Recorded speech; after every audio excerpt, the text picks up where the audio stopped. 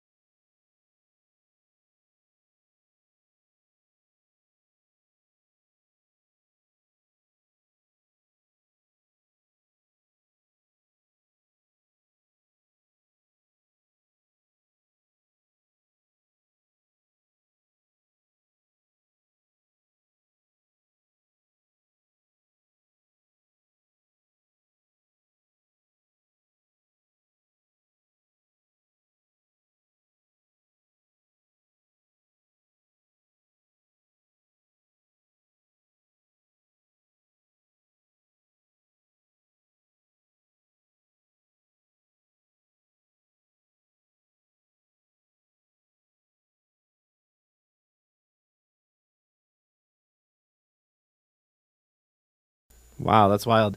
To be honest, I wasn't even wholly aware of what was going on with labs and with ventures.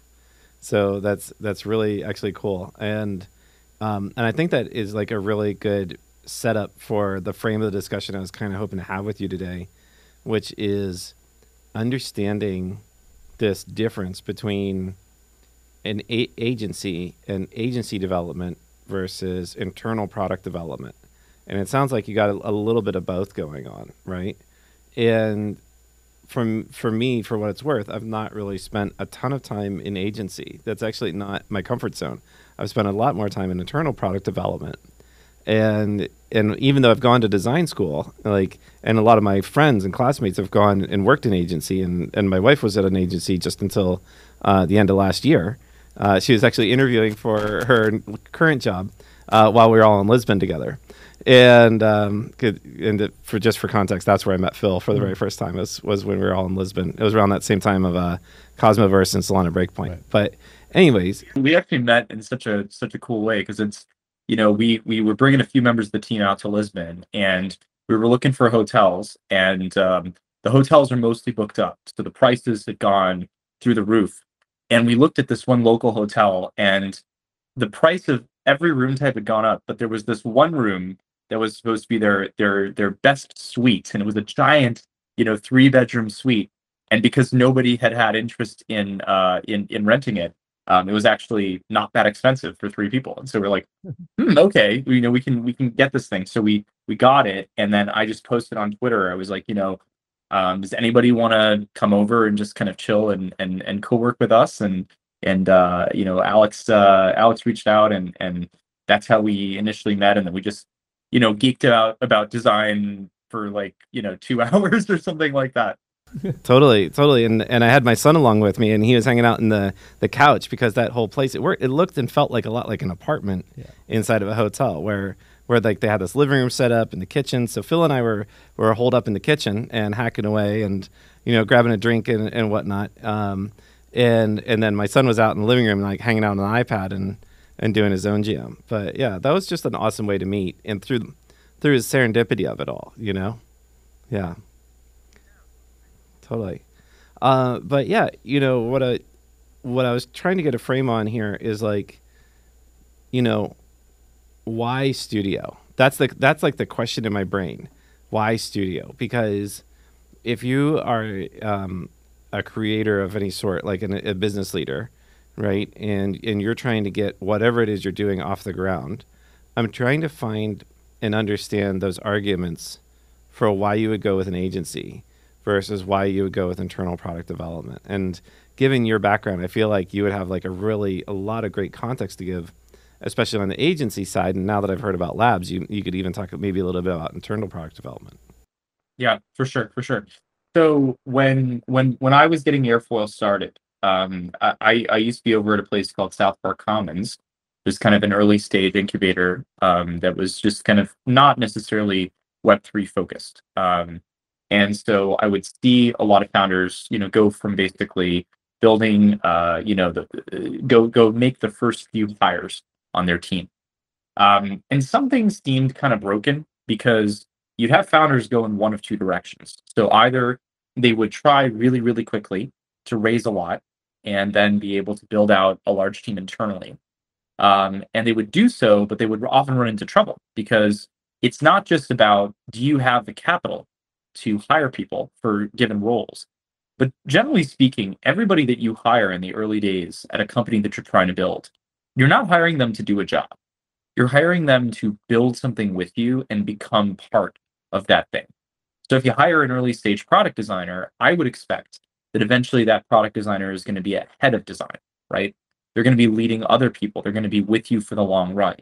And if you look at some of the, greatest companies, like if I think about the early team that was at Meta, for example, they and let's put aside whatever you may think about the products that they necessarily built, but the more people you meet who are early at Meta or Dropbox, companies like that, the more you realize they're geniuses, right? They're these like one in a million talents that as a founder, you would feel 100% confident giving a considerable amount of equity to, right? But there's very few of these people, and it takes a long time to meet them. And so if you want to build kind of a championship team, you need the time and the space to actually put that team together. But founders are rushing that process because they're like, oh shit, I have some product that needs to go out in 2 months. I need somebody today to go build this thing, and I need them to build it well. So I would witness a lot of founders, I think, make mistakes in their first few hires. And I can tell you one thing that I heard at the time, that I was told at the time, but didn't really realize until working even on this business, is that firing is the hardest thing you can do. So what I generally say to founders, I say, hey, I'm biased. I obviously run a business that is, a studio in this space.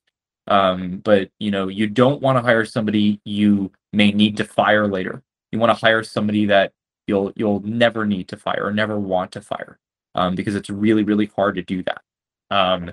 And I would also see founders turn to agencies, but the traditional agency model has a lot of kind of core problems. I like to say that it's a lot like it's a lot like the airline industry. They practice overbooking. So typically, the way that agencies bill is they go and say, hey, here's a set of milestones that we're going to achieve. And typically, the agency has an internal estimate of how long it takes to get that done, which of course factors into how much the labor is going to cost and then what they can charge. They provide that information to the client, but then the client often doesn't have a realistic expectation of when that can really get done. So what happens is the agency will take their actual estimate and they'll just add to it, right? They'll charge more, or they'll say, hey, this actually takes much longer. And then there's this back and forth negotiation. And I'm like, so that means, in other words, that as you're building your product, you don't feel like you can trust the people that you're working with. And that doesn't make sense either, right? Like I should be able to know whether somebody is internal with my company or whether they're external and I'm collaborating with them. I should be able to trust them. So either way, it seemed like early stage companies either were hiring the wrong people internally or they were turning to external resources. But those resources weren't going very well for them. And I mean, for founders that go through accelerators like SBC or YC, that are good and have a great reputation, there are a lot of like partners that they would turn to, large scale agencies, the types of agencies that would have done Google's rebrand or something like that. Um, but those agencies also don't give their best people to early stage startups. It just for being honest and straightforward about it, because those are not their cash cows. Why would they give the best people to projects they're paying them 20K or 30K when there are companies that will pay them 650 or 750 for a one-time job, right? Like you're going to prioritize the people that pay you more. So it felt like early stage founders didn't have a real partner, and that's why that's how we started. And we started because I was like, I feel that there is a type of designer or a type of engineer that likes to be able to spread their time out across different projects as opposed to working on one thing for years. Um, that there is a business model problem in the way that agencies work that we can potentially solve. And that, if I were to build just my own company tomorrow, I would turn to agencies in the early days. I would gradually hire the championship players that I want to assemble on my team. And then I would, gradually shift that over time. If that would be the strategy that I would employ. And just as a cherry on top, when we saw, how very few agencies had enough experience in crypto, where they were jumping into projects, but then there needed to be these very, very long onboarding times because you had to sort of explain to them everything about what you're building in order for them to be successful at it. And we're like, okay, there's definitely an opportunity here for us to build, a company a company type that hadn't existed in our space before. And maybe to just explain an aspect of also our model and how we operate, since I know I mentioned that we don't do milestone-based billing. What we do at Airfoil is we basically say, either you contract us for 20, 40, or 60 hours a week. We have flat fee pricing, and the specific price depends on whether or not you engage us at a minimum of 3 months, a minimum of 6 months, and a minimum of 12 months. So that way it's really, really straightforward. We're not doing a ton of back and forth negotiation on price. We sort of set something that we think is fair and then say, like, let's not worry about us negotiating timelines or about us negotiating price points. We've set something fair. If it isn't possible to make it work, we understand. Let's talk about what matters, which is how are we going to make you successful? And I think, like, cutting a lot of the BS out of that process at the beginning is one thing that we focused a lot of our time and attention on, because what we want to achieve is we want everybody who we work with to trust us, and we want to trust them as well. So I like to say that Airfoil is an extension of the team, that we feel like an extension of our clients' teams. But we mean that. I mean, we've flown people from our Singapore office out to San Francisco to do kind of on-sites with our clients. We've done a lot of like direct collaborative work. There's a lot of folks that have been with us now for 1 or 2 years, and they trust us, enough that there's not much of a line between their team internally and us, and that's something that's that's pretty rare in our space. So I think that the traditional agency model in many ways is very broken. I think it needed to change, but I also think that founders shouldn't try to grow a giant team quickly because it's difficult. Even if there's a lot of great people in your talent pool, culture fit matters, and finding the right kind of cohesive environment within your company. That's what's really difficult to build. Products are honestly easier to build than culture. And and I mean, there's a lot I can say on that too, because we've certainly learned by trying things, and when they fail, learning from them, when they succeed, learning from them as well. But we've tried our best to also just build an environment that's rewards people for not just like churning out work quickly, but really investing time to learn and grow, so that they can be at the cutting edge of what they're working on. That is just wild. So Phil, I was nodding all along here. I've been instructed because of prior podcasts to not do like and yeah and like and when I agree. But boy oh boy was I agreeing the whole way through that. I hear what you're saying about a championship team. The term of art that I've taken to use is step founders, because you typically have like the one or two or three kind of core founders who create that initial vision. And then what you're asking is, as these next wave of people come in, you're asking for them to adopt that vision a lot of times. But I also think it's a fairness thing because I would hear this all the time, right? Employee number one, employee number two, employee number three is a crappy job. mm, And the reason is because you have your employee option pool, right? mhm. And the founders don't take their equity out of an employee option pool. They take their equity as co-founders, likely an even split. Then you have an employee equity pool. I would say if founders are being generous, that tends to be 20%, but it honestly is less than 20% most of the time. And so your employee number one is getting their equity out of the employee option pool. So out of the 20%, right? Maybe they get one of those percent or two of those percent. Employee number two then gets half of that.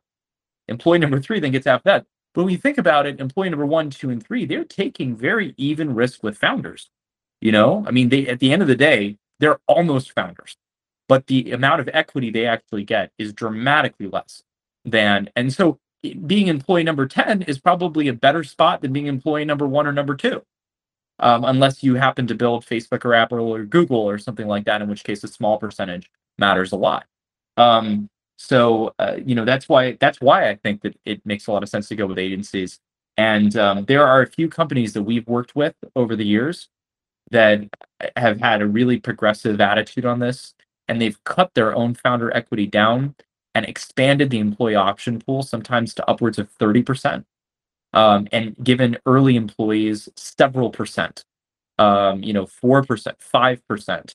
There's one company in particular that they gave their employee number one, I remember 7.5%. I was like, I've never heard of that before, but I love it because you know what? If you want to keep somebody around for 10 years, and if you're building an amazing company, you're going to be building it 10 years from now, then you have to give them such significant equity that they believe that it's worth continuing to co-build with you. And you know what? If you're going to give so much equity to somebody, you better be sure you would trust that person with your life, because realistically, you're trusting them with a big chunk of yours.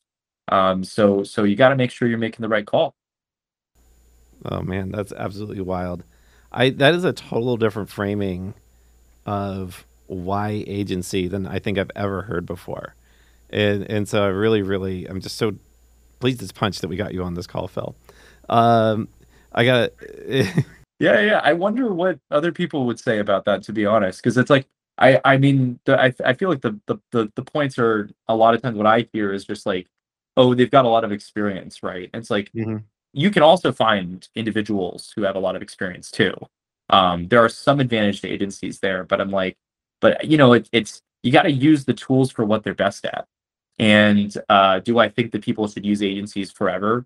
No, that's kind of not what they're for. But should they just have an agency give them a branding package that makes them look nice and then immediately jump into hiring product design internally. I'm like, well, you want those things to jive together, right? So you probably want a broader offering than just one of those things. You want everything to kind of mesh well, and I think we needed to change the agency model to make that easier and more possible. Totally. Now, certainly the kind of framing that I was kind of expecting to hear coming into this was along the lines of, if there's some aspect that is not like the core competency of the business, then and you don't want to hire internally for it, totally makes sense. You're like, the analogy I was giving Petros earlier today is like the idea of a car wash, right? If you have a car wash, you don't need to build an internal core competency on web dev, but you probably still need a website, just so you can have the Google presence and all that jazz and show up on Google Maps appropriately. And so there, I was like, oh, that's where an agency makes plain perfect sense. You don't need them to like, you know, build a ton. You just need them to build a specific thing, and then, that's all the more use you have for them. And that like discrete use of agency made a ton of sense for me. But then the question for me was like, what about those scenarios when it is the core competency of a business? And I think there you were just really nailing it on the head about, oh, right, yes, an agency can make sense in that context because you're trying to be very diligent about the permanent employees that you're trying to bring in. And this is an augmentation to your workforce that allows for you to have that flexibility and to have a ton of discretion on who are those folks that you're bringing in as your championship team. So, yeah, that just makes so much more sense the way that you framed it. Now, I'd like to change gears for a second and maybe talk about like what are the kind of like core pro reasons for internal development, right? Because I think what we see with agency is, you can have a lot of kind of focus shifting over time. Like you can, in a given week or month, like have to switch contexts very frequently. And so I'd be curious about some of your thoughts and maybe some of the learnings you've had as it relates to the labs and like where have you seen internal product development shine? For sure. So I think that there are a few places where how would I describe it? Maybe I should describe kind of just like some really cool teams that I've seen, right? So it's like I got to meet the founders of Luma and by extension Glow Wallet recently, and I was really really impressed with their company. They're a very lean company, right? They're a small team, but they're a close knit team. They all work in person together. They have strong camaraderie. And what's been cool about that for them is it means they iterate really fast and they can experiment really easily, right? So the way that I think about it is, you know, you want maximum face time with people when you need to do lots and lots of collaborative work with them. I think the mistake that some founders make is they believe that all work is collaborative, right? So it's like all work ought to be done in person because it's easier to collaborate when you're sitting at the same table with somebody. Well, you know what? Sometimes you got to do heads down work, right?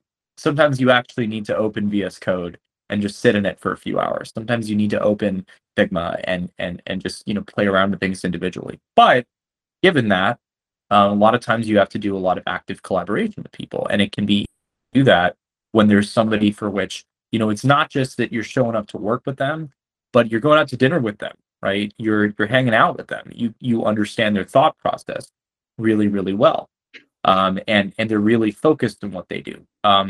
One of the reasons that we operate the way we do as an agency, we try to blend the way agencies work and the way that just working for companies works, and we try to limit, for example, our designers to taking on two projects at once and one leading one project at one time, which is also different than a lot of agencies. But the reason we do that is because one of the coolest things about building internally is the fact that people are dedicating a large part of their mind space to one thing. And that's where a lot of great ideas can come from. Now, if we're talking about just like executing quickly or executing well on an idea that's already predefined, that's less relevant. But a lot of work in startups is coming up with new ideas that didn't exist before. And that only comes from somebody who's like, focused enough on the work they're doing that it's 11 p.m., they're laying in bed and they're just looking up at the ceiling and then being like, you know what, there's got to be a better way to do this, right? It's those moments. If you clock out, and there's a risk to saying this because I also want to be really cautious about overwork and making your work your life, which we don't believe you should do. But at the same time, just being honest, as like just the founder, right? You know, I think that the fact that my mind does not clock out at 6:30, right, is something that has, it affects our ability to come up with new ideas and do things differently. That can be really great when you're building kind of that close knit team together. So I think it's like you're not going to move as fast, but you have a lot more creative time and creative bandwidth, and that's a really cool thing to have. So I've seen some really small, lean companies uh, build incredible products together because everybody just has this like synergy that's super super tight. I think that can be really really cool. And in our experience with Airfoil Labs, what's been cool as well is I would say the biggest thing is the tight connection and tight like relationship that everybody on the team has with each other. I think that's what's really cool, right? Is we have folks working for us in the EU that will go visit each other or attend hackathons and conferences together. We've organized offsites and meetups for our staff in Asia to come to Singapore and work out of the office together and hang out. One of the reasons we've done that is just because you know communication is difficult, and communication requires people to understand where other people are coming from. And I can tell you that if Min, my co-founder, walks in the room right now, and I can like from just like the expression on her face, I can tell if there's something I need to follow up with her about, right? Because we work together so often and we have that close relationship. And I think that the biggest place where building a team internally gives you an advantage is have such a tight and close relationship with those people that you can do that. And so we try to mix it, right? But it's like, but that's I think the biggest thing that I like about the internal doing like kind of internal product development. Right on. So, if you're comfortable talking about some of the stuff you're working on labs, I'd love to dig in on that for a half second. If it's still like in the kind of like the secret labs, I totally respect that, and we can when you're ready to bring it to light, then we'll totally have a follow up call and talk through it. But yeah. Not so much that I can say right now, but what I would Mm-hmm. generally say is this: we are working on tools that we think will help Web2 businesses jump into Web3. Mm-hmm. Some of those things are really basic. Some of Mm-hmm. those things are, how do I get paid? How do I make sure that I am compliant with the law? How do I make it easy for people to understand how to actually use my token or redeem my token for something? How can we help people monetize what they have, what they know? There's a lot of like interesting things there that we're working on, and also just like basic onboarding tools for crypto. A group of designers and engineers on our team just released something called Bloombox, which actually started out of they attended Solana Breakpoint in or the Solana Hacker House in Barcelona, and they were trying to answer the question, how can we better onboard people to Solana and to DeFi in general?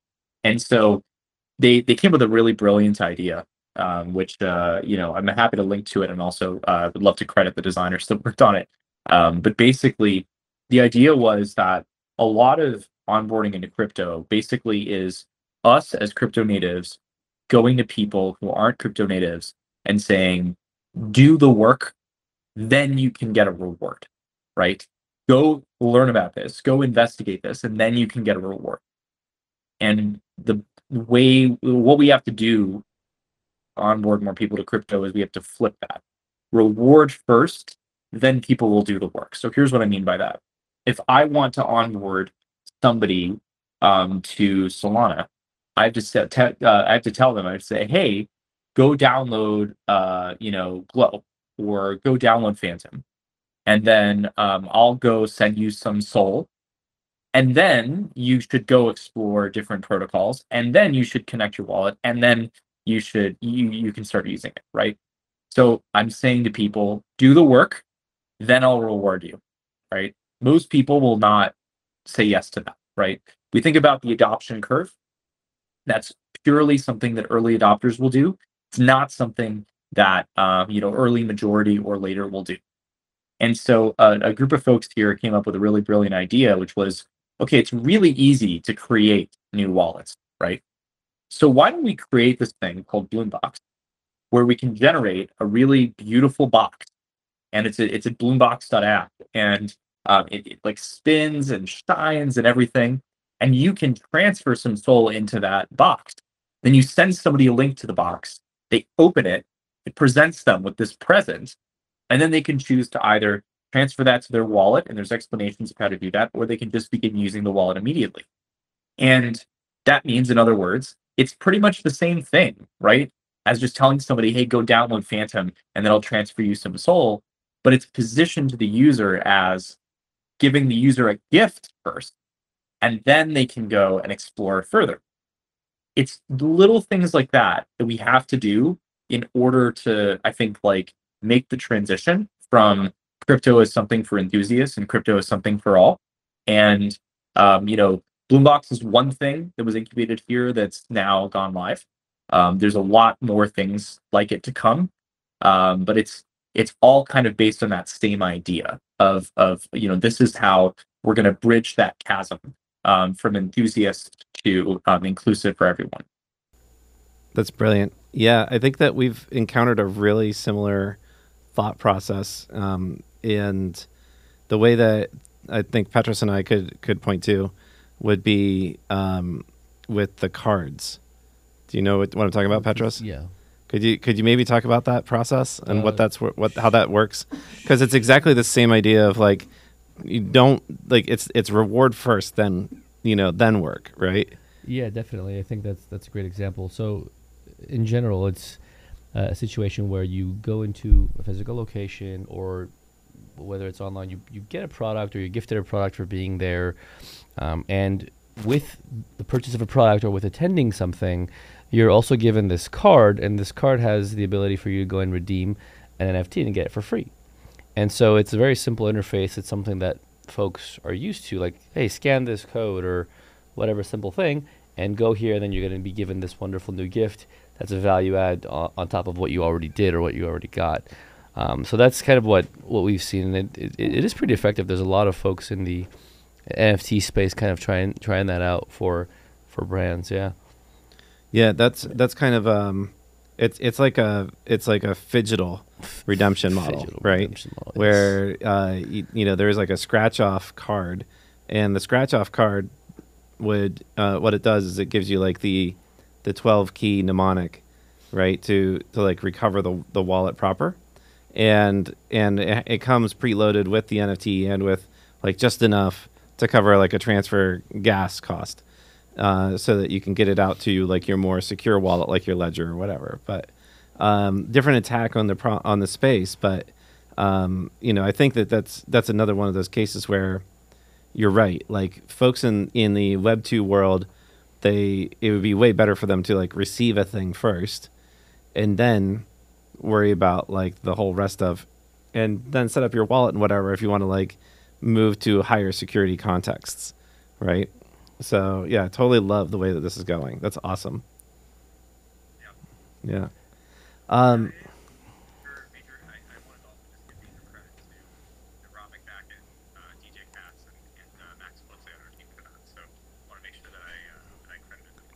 Oh, for sure. And I'll say, like, if you have like their Twitter handles or whatnot, super happy to add them to the show notes so that folks can link up with them afterwards.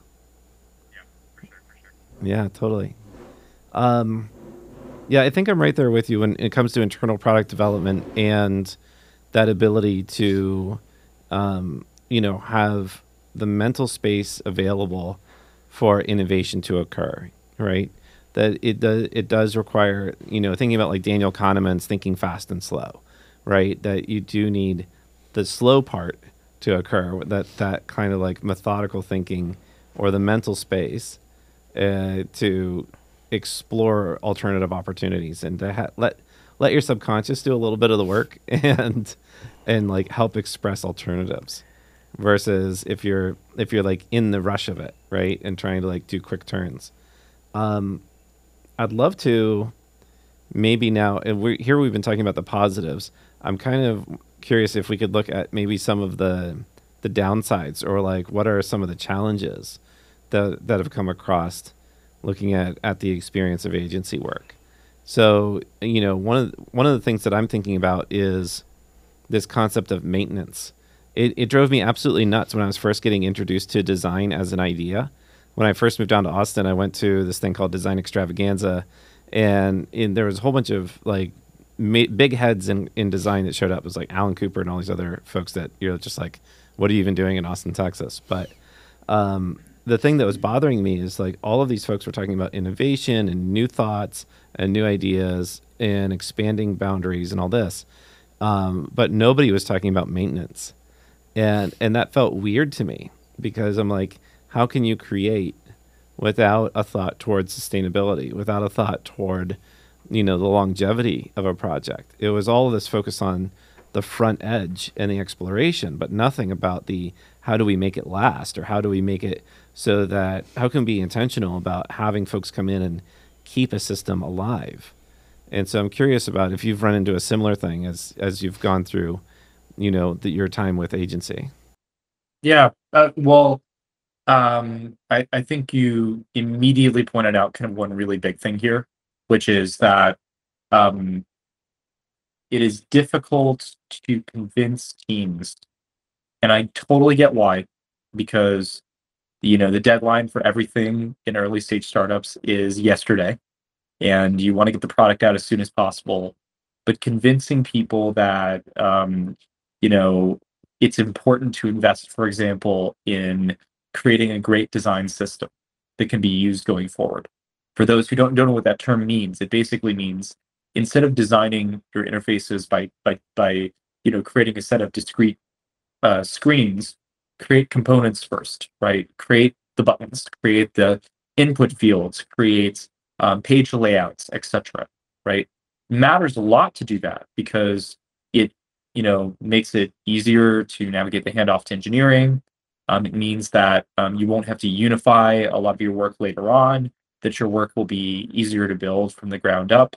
It also makes it much easier for other designers to pick up where you've left off or use what you do. We take design systems really seriously. It's a big part of what we do. But then, when we're working with a client and they're like, hey, we want to get X, Y, and Z done. And we're just like, hey, this is what's doable by the time that you want to go live. And the first thing that we often hear is like, okay, but why do we need to do this design system work? Right. And it's difficult to, I think, explain to people. It's like, I know that right now you want us to not focus on this, but in 6 months, you're going to wish we did if we try to skip this step now and do something that's a little bit more like happy. At the same time, I think that it's about finding the right balance too, because there are a lot of things that happen within larger design works at larger companies that don't need to happen within startups. Like it's okay to be a little more scrappy, right? It's okay to sometimes have to close the gap in explaining your designs, explaining what you've worked on with an engineer over a Zoom call rather than writing out tons of explanations within Figma. It's okay if all of your layers aren't named, right? There's certain stuff that's expected when you're at large organizations that's okay when you're at smaller ones. I think even for us when we hire, one challenge is explaining to people either who've worked at tiny little companies that it's okay to not be as scrappy as you were because you have more bandwidth, you have more people to support you at Airfoil, but also telling people who come from larger companies and organizations that like when they start a project, they're not going to start a project with a design system done for them out of the box. If you join YouTube and you start designing at YouTube, YouTube hands you a design system that has been created by entire teams at the company over months and years, right? If you are starting at a startup, you have nothing. There's nothing that was there before. And it's tricky. And most people, most designers don't know how to do that because they haven't been in that environment before to set the right amount of structure without overdoing it or underdoing it. And so that's definitely like a really, really big challenge. I think that would also lead me to like another maybe negative, I would say, of like working on an agency like this, which is that frankly, if you're working at a particular company, one company, you can spend a lot of time vetting that company really, really well. You can do a week or 2 weeks to work with them on a trial period. You can basically suss out a few things. You can suss out if they have unrealistic expectations. You can suss out their communication style and make sure that it aligns with you really, really closely. All of that. When you're working in an agency environment or working with a lot of different clients or managing a lot of different clients, it's much harder to screen for that. And we've definitely had a few experiences with clients where we've had to fire them because their expectations are just like, why is this taking so long? And I'm like, it's not taking long. We started it on Monday. It's Wednesday now. We've had 2 days to work on this feature. Yeah, but just do it faster. It's like, that's not possible, And just adding more hours doesn't necessarily make something faster. It can often make something longer. We've had clients where like, all of a sudden funding falls through for them, and then all of a sudden it's like a Jekyll and Hyde situation where they were really, really nice, and now that there's a lot of financial pressure, they're not very nice anymore. Um, that's really tricky and difficult. Also, we have to suss out how much people know about design going in. We love taking on clients where, it doesn't mean that the founders have to be designers, but they have to understand the way that kind of design processes work and maybe have a product background or something where we know that they, they know what they don't know, right? And I think that's a really key point. I started off as a front end engineer, but it's not my focus. But I know enough about the processes around engineering. I was a formerly product manager, where when I'm having a conversation with Gabriel, our head of engineering, we can roughly speak the same language, right? That's important. If I didn't know anything about engineering, then I either would, I think people who don't know anything about either engineering or design or something and are just firing for that, right? They either they have to be very trusting, and they have to sort of say just like, we trust you guys to handle it, or they tend to be very overzealous with micromanaging the project because they don't understand why something might cause additional complexity. When I started working as a freelancer a long time ago, I cannot tell you how many times I would work with a client and they'd be like, great, you did the web designs. Okay, can you make an iPhone app for this? And I'm like, cool, I can. They're like, so how many days will that take you? And I'm like, what do you mean how many days will that take me? That's not going to take me days. That's going to take me weeks. I mean, we're trying to, design something for a totally different platform. Well, why? Why can't you just resize everything?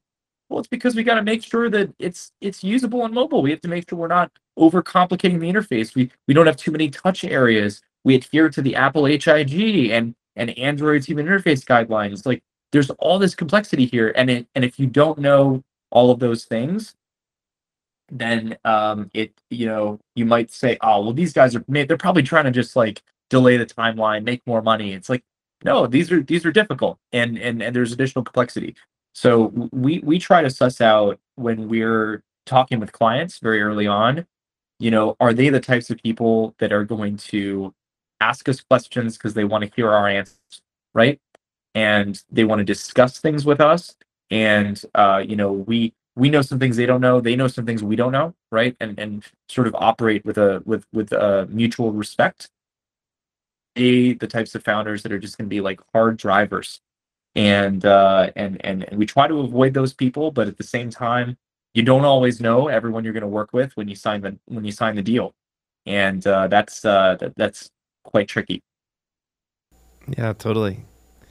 I was thinking I might throw the mic over to Petros for a little bit. He's been sitting quietly on the couch here, but you have all of this history, and I'm thinking as we've been talking about agency, as we've been talking about internal product design, and especially about startups, I'd imagine a lot of this has been resonating with you. I'm kind of wondering, like, what's your take? Because and first, like, for context, Petros, it'd probably be good for you to share what were you doing before you joined Vertical Labs. Sure.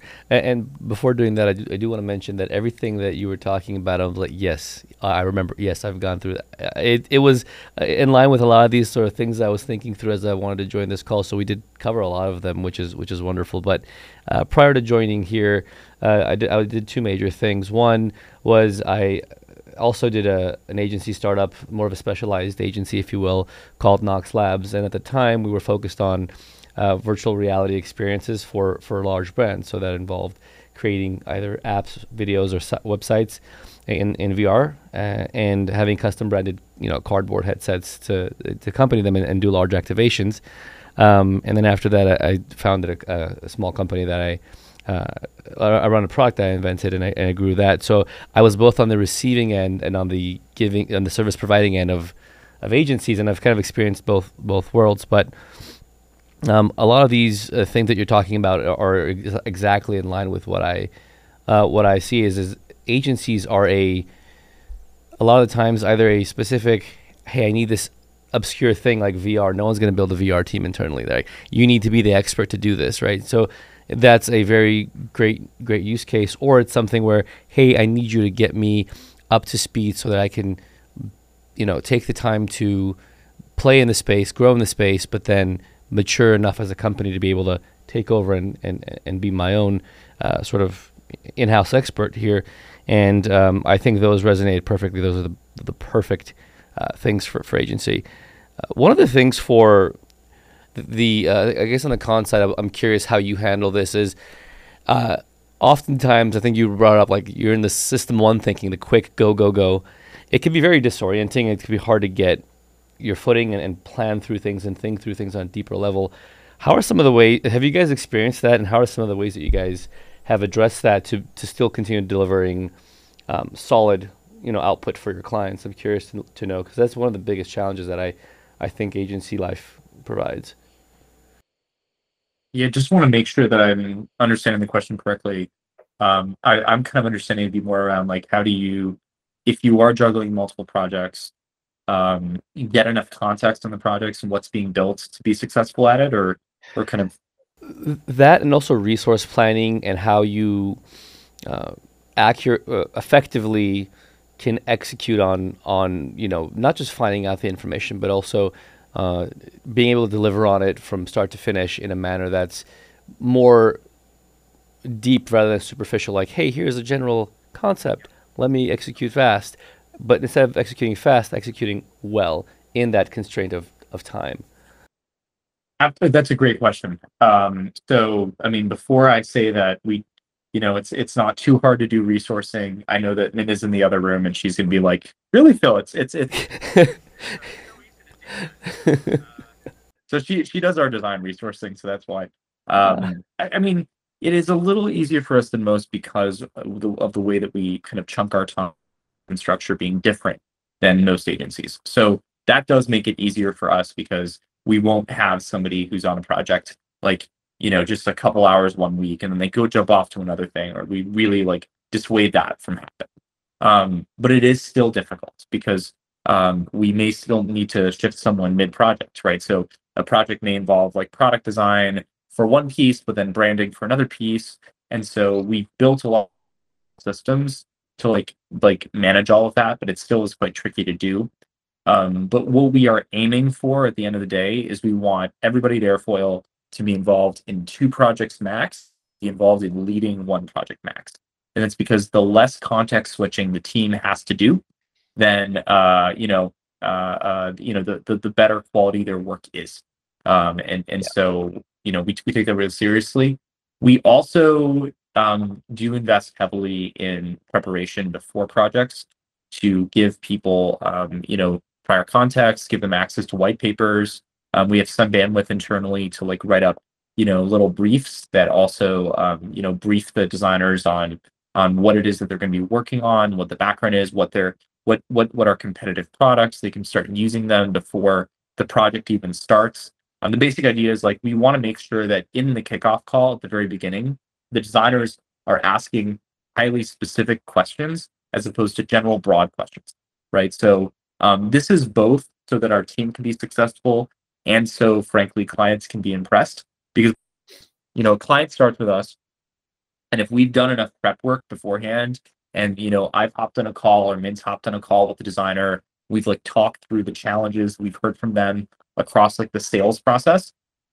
We do the kickoff call, and the client's like, okay, so I'm working on a DeFi protocol. Maybe I can take a few minutes to explain what it is that I'm doing, and then we can dive into timeline. And the designer's like, oh, I know what you're doing. Actually, you're doing X, Y, and Z. How differ from direct competitor A? And then the client's like, oh, great. Okay, we're talking the same language. We can dive in. But we'll try every product that's competitive. We'll dive into the products we're working on before we work on them. We'll be taking careful notes and documentation. It's all about immersion. I mean, even before we were a crypto and Web3 focused company, in the early days, I remember we worked on one project that I thought was really interesting. Um, Basically, there was this company that had identified that the systems that are used for like industrial control systems, the energy industry, etc., they're called PLCs, programmable logic controllers. The software for it is really the software they use to program is really, really bad. And so they wanted to build the Figma for that industry. It was an ex like Uber VP of engineering was working on it. I was directly working on it. And the first thing that he said to do is he's like, but the only thing is in order to do this project, you're going to need to take this course and learn how to actually program these PLCs, because how can you redesign it if you don't know how to use what's already there, right? That has carried through to today with Airfoil. We expect that everybody who's working on a project actually start using the thing they're working on and start using everything competitive, right? If they are reinventing something, they ought to have already used the stuff that came before it. If they're designing a new type of wallet, they must have downloaded 15 wallets already on their phone. They must have tried all of them, and they must have already written up documentation on what makes different approaches stand out as positives or negatives between them, right? So that's what we do, and we put a lot of time in. And what we do in designers off time between projects is we just say, keep exploring, take notes, share out with the team, because there's always new stuff happening in our space, and it is difficult even for me and this is my job, and it's difficult for me to even stay on top of everything. So we do share outs, believe it's twice a week at the company, where people show what they're working on, show what they've discovered recently, discuss it with the team, and spend time learning together. That is so incredible. I think those are such amazing points. And I thought of another question that I had. It popped up while you were discussing that, because your answer kind of answers this next question, but I wanted to take it from the opposite direction, kind of devil's advocate, if you will, because I experienced this pain point. So it's a bit of a selfish question. When I, at the time, knew very little as a brand trying to hire an agency and evaluate whether or not the agency can actually execute on what they're promising. And so I, get a lot of the, we can do this, the sky and a pie in the sky promises what they can execute as an agency for a brand. But I learned that they always fell short of what they promised. So how would you advise a brand looking to work with an agency to best evaluate whether that agency can actually deliver what they want, if that question makes sense? How would you help a brand evaluate an agency, maybe an agency such as yourself, to ensure that they're working with the correct agency, the best agency they could work with? Yeah, I think that references matter, and there's been a lot of times where people have talked to us and they're just like, hey, we're deciding between you guys and a few others, and what we'll generally say is we'll just say, hey, you probably know somebody that's worked with us in the past. We'll help you figure out who that is, and then reach out to them on, without us even being involved, and ask them, what their experience was like, what they enjoyed about it. I think that's the best way to get an honest answer. The other thing is agencies have lots of different people within them. And so, even in that case, if you were to reach out to a previous client, that's not necessarily the person at Airfoil that you would work with, right? So what we've done is for all of our contracts, we have a 1 month trial period that's built in. We say at the end of the first month, you can walk away, no questions asked, no fees, nothing, so that you can feel confident that we're doing everything we can. And frankly, I probably shouldn't say this publicly, but it's like, in the early days, like there were a few projects that I didn't feel we nailed because maybe I hired the wrong person, or maybe like we didn't prepare them well enough or something like that. I you know I feel like there's more early issues, but um I remember there was one project where we did hire somebody that we ended up letting go because they did not do all the work that they said they were going to do, and keeping this answer kind of vague. And we just flat out just refunded the client immediately. We said, hey, we're going to continue 1 more month to make sure that this gets done well, and I'm going to change these on the project, and then you can come back to us and tell us if you think the work is good, if you think that we're hitting what we discussed.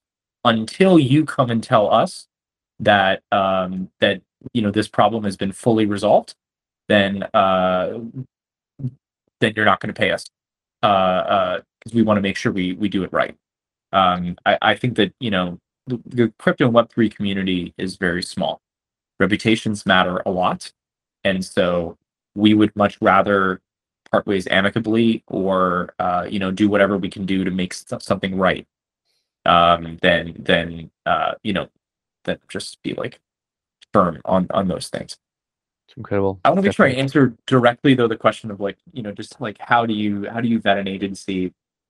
And I'm not sure I have a better answer than just talk to people that work with them, talk about like what their experience has been like. And I think maybe the most important thing is like evaluate how try to evaluate the integrity of the people that you work with. Because for us, like in some of those cases early on where like we were still learning how to run this business, and maybe made some mistakes, to us, we believe that if work output isn't exactly what we have promised, we believe it's wrong to charge or use that as leverage, or act in any way that's kind of shady. And so that's just like, we want to do the right thing. Profitability be damned, right? Do the right thing. And it's important to us. And so what I tell people when they're talking with references, I say, like, ask them about that, right? Ask them if they feel that we have fully lived up to those expectations for our values and our integrity. And I guess what I would say is that that's the question that should be asked of any agency, any external partner. Even if, I have many founder friends who are like, I like hiring, the mercenaries over the missionaries. We have built a company that is proudly the missionaries over the mercenaries. Mm-hmm. And I think that those are actually the people that you should work with, because somebody who is a great hired gun and effective at what they do, but could still screw you over, either by jumping to a direct competitor when they're already working with you, or by realizing that you haven't paid attention to the project as much because you trust them, and then they kind of pull their hands off of it. Those are all incredibly costly things. So if you get that gut feeling when you're talking to an agency, like, I don't feel like they're playing it straight, right? Then I would say run.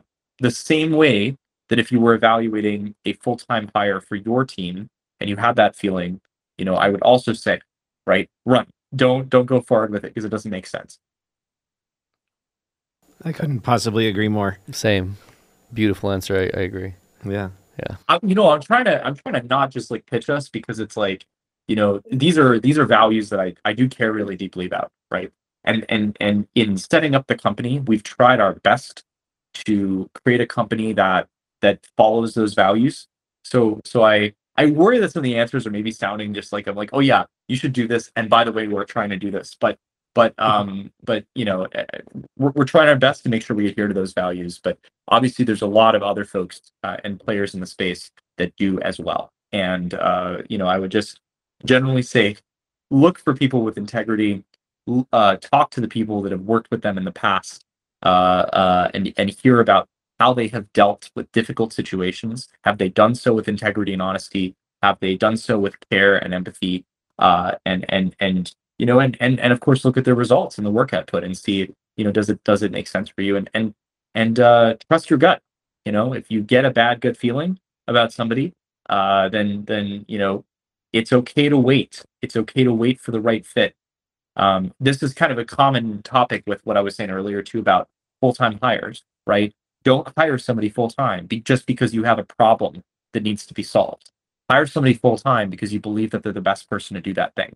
Whether it's about hiring an agency, or it's about hiring a full-time employee, or it's about taking on an investor, right?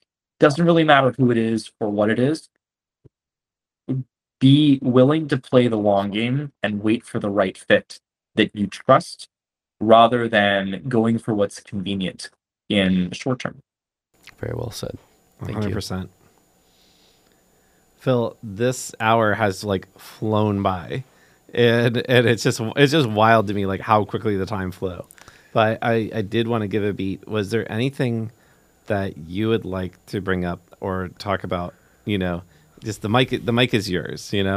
So I'm just thinking almost like the Hot Wings show, like this camera, this camera, this camera. So the Hot tell Ones? the people what, yeah, Hot Ones. I love that show. But no, seriously, was there any kind of like closing thoughts you had, or anything special you'd like to share with folks? Oh boy, I'm just thinking like what I want to say from here on out. Okay, I'll start with like a quick pitch as well. We're always hiring for product design. We're always hiring for engineering, for illustration. So if you're out there and you watch this, and you're looking into a company that's trying to make Web3 easier to use, let us know. And of course, we're taking on new clients right now. So please do reach out if you'd like to work with us, and if we can work together to build something awesome. But maybe the last thing that I want to maybe emphasize is one part of why we built the company, that I feel like we don't talk enough about in kind of business and startups, which is kind of the importance of company culture. I've worked in a lot of fast-growing startup environments, and I can tell you that I've worked in some good places. I've worked in some pretty toxic places. When we started Airfoil, we wanted to create a company that we were proud of, from the perspective of, we wanted to treat everybody on our team with respect, and build a place to work that people would be really excited to work in. I think in general, right, like as you scale a company, if you see everybody within your organization as cogs in the machine, and you neglect their individuality as people, then you miss out on what makes them great.